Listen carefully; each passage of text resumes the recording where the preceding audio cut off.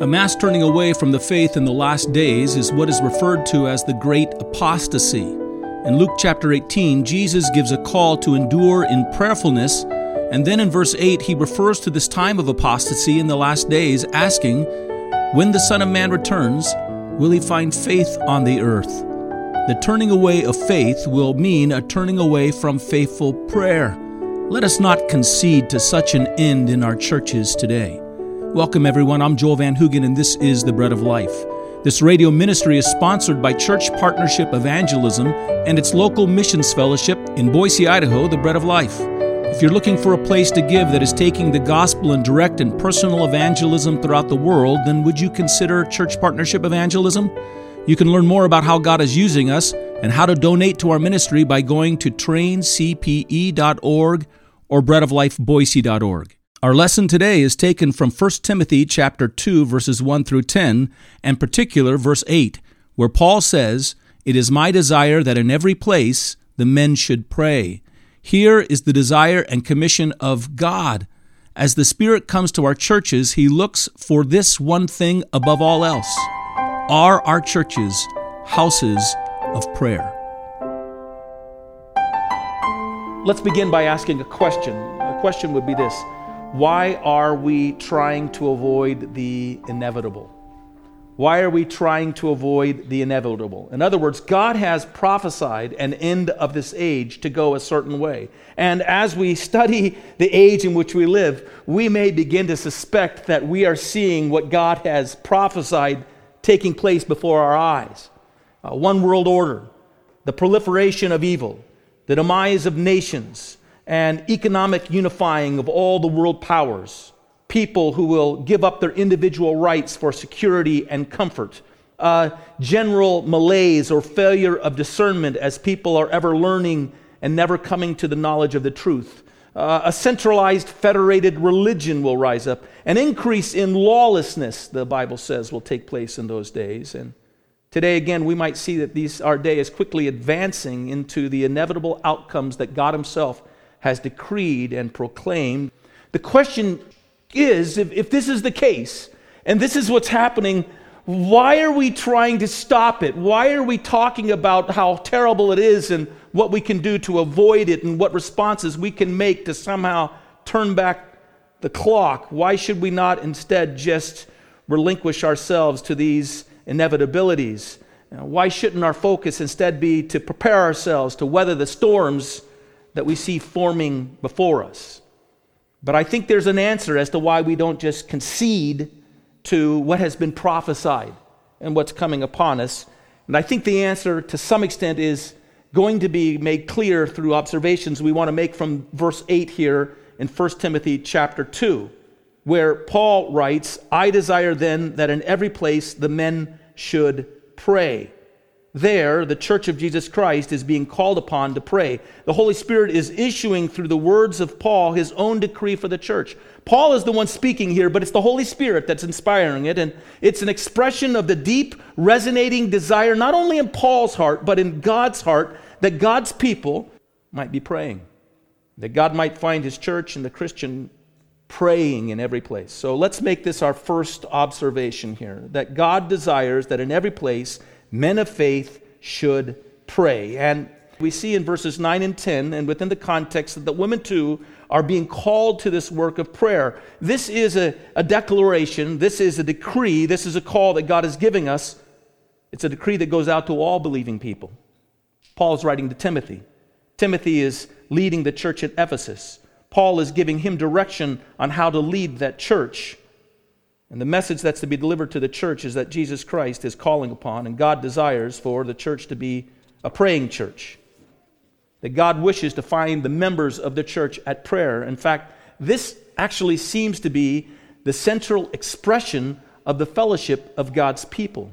When God comes to enter into and to view our churches or the church, the one thing God is looking for, the one note that is supposed to be rising from that place, is that there are people of prayer. In Acts chapter 2, verse 42, we see the emergence of the church following the day of Pentecost. And in that verse, we have described for us, in a sense, the four foundations or cornerstones of the life of the church. It says there that they met regularly for the apostles' doctrine, for fellowship, for the breaking of bread, and for prayer. They gathered together. The cornerstone of the foundation of the church. They gathered together to pray together. In Luke chapter 18, the Lord Jesus gives a parable, and Luke introduces the parable by telling us what the point of the parable was before we even read it. Verse 1 of Luke chapter 18 is this: "Then he spoke a parable to them, that men always ought to pray and not to lose heart."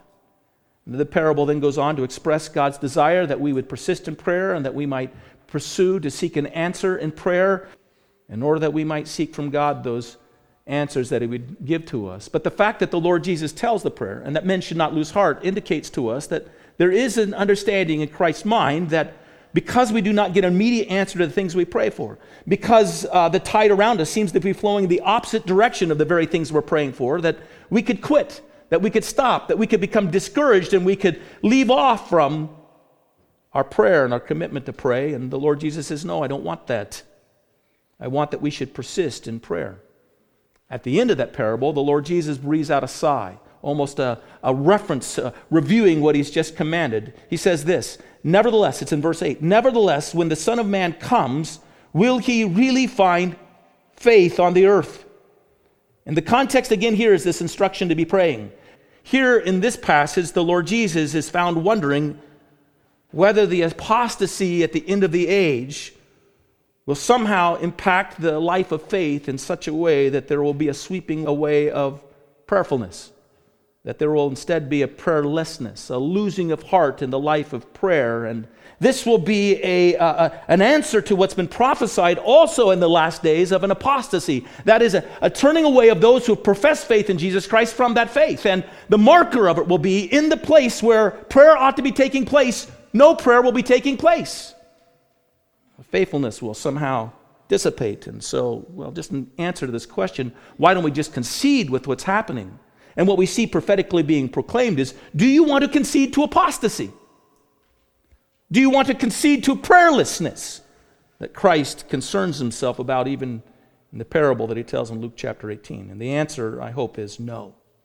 No, we want to be fulfilling, should Christ return, the command at this time, the command that He's given, that in every place men ought to be found praying. Here's the second thing we see here. In this text, we understand something. We understand that the prayer God is calling us to is a prayer for the pursuing of the salvation of lost souls. We understand that the prayer that God is calling us to is a prayer of pursuing and seeking the salvation of lost souls.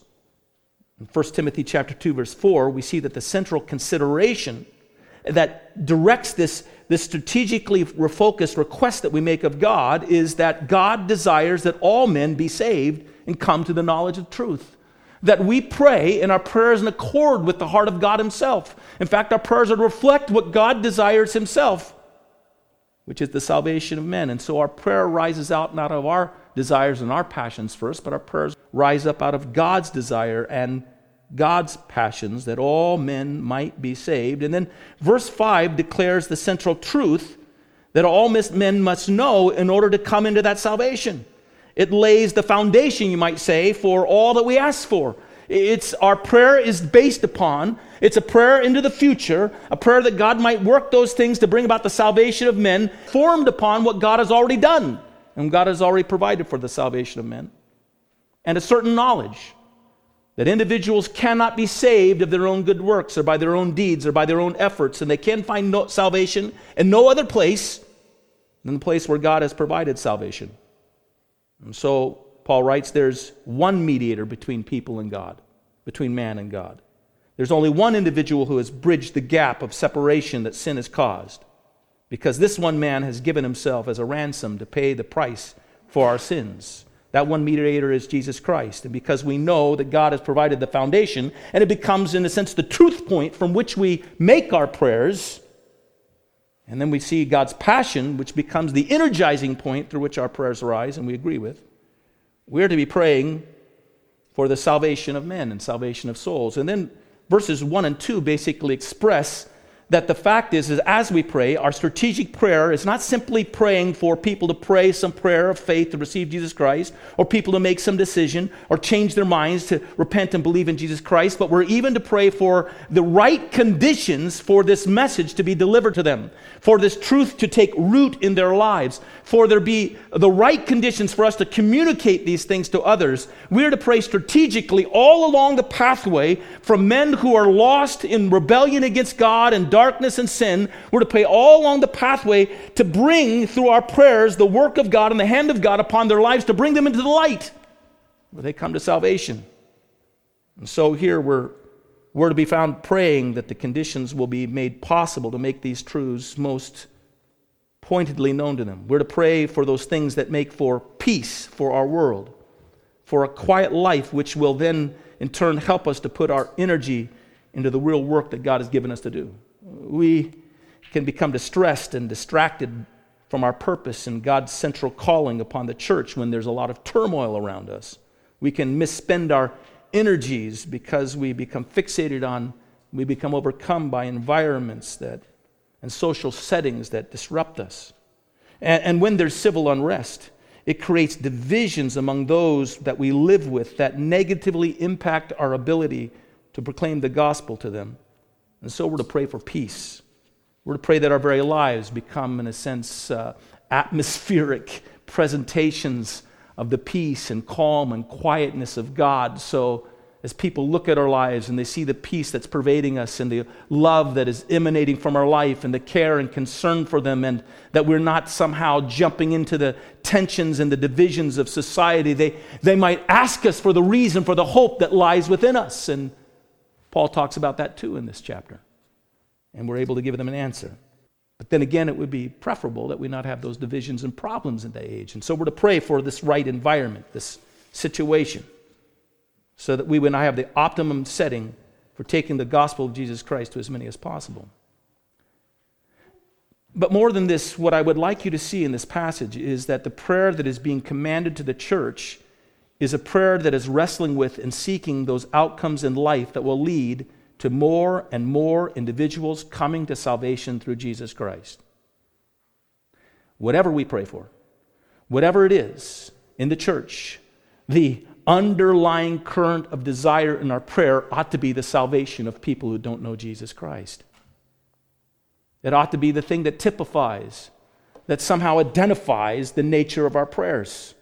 That we're praying for the other, for the person that's outside the faith, the person that needs to know the power of God and the life of God and the salvation of God, and needs to experience His spiritual healing, and needs to experience His complete and full forgiveness, and needs to have that gap that's between him and God, where now he lives in a dead state, a spiritually dead state, and he's made alive, and he has a relationship with Him, and a relationship that's unending and will last forever and ever. And we are to pray above all things for those things. And all of our prayers in the church are to align in such a way that they're supported by and undergirded by this overriding desire.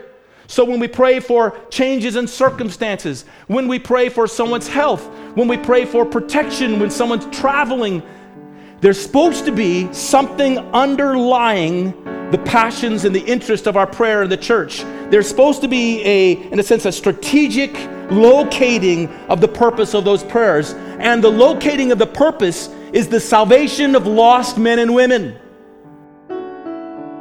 You've been listening to The Bread of Life, a ministry of Church Partnership Evangelism and the Bread of Life Fellowship in Boise, Idaho. To learn more about our ministries, go to breadoflifeboise.org. Until the next time, may the Lord bless you.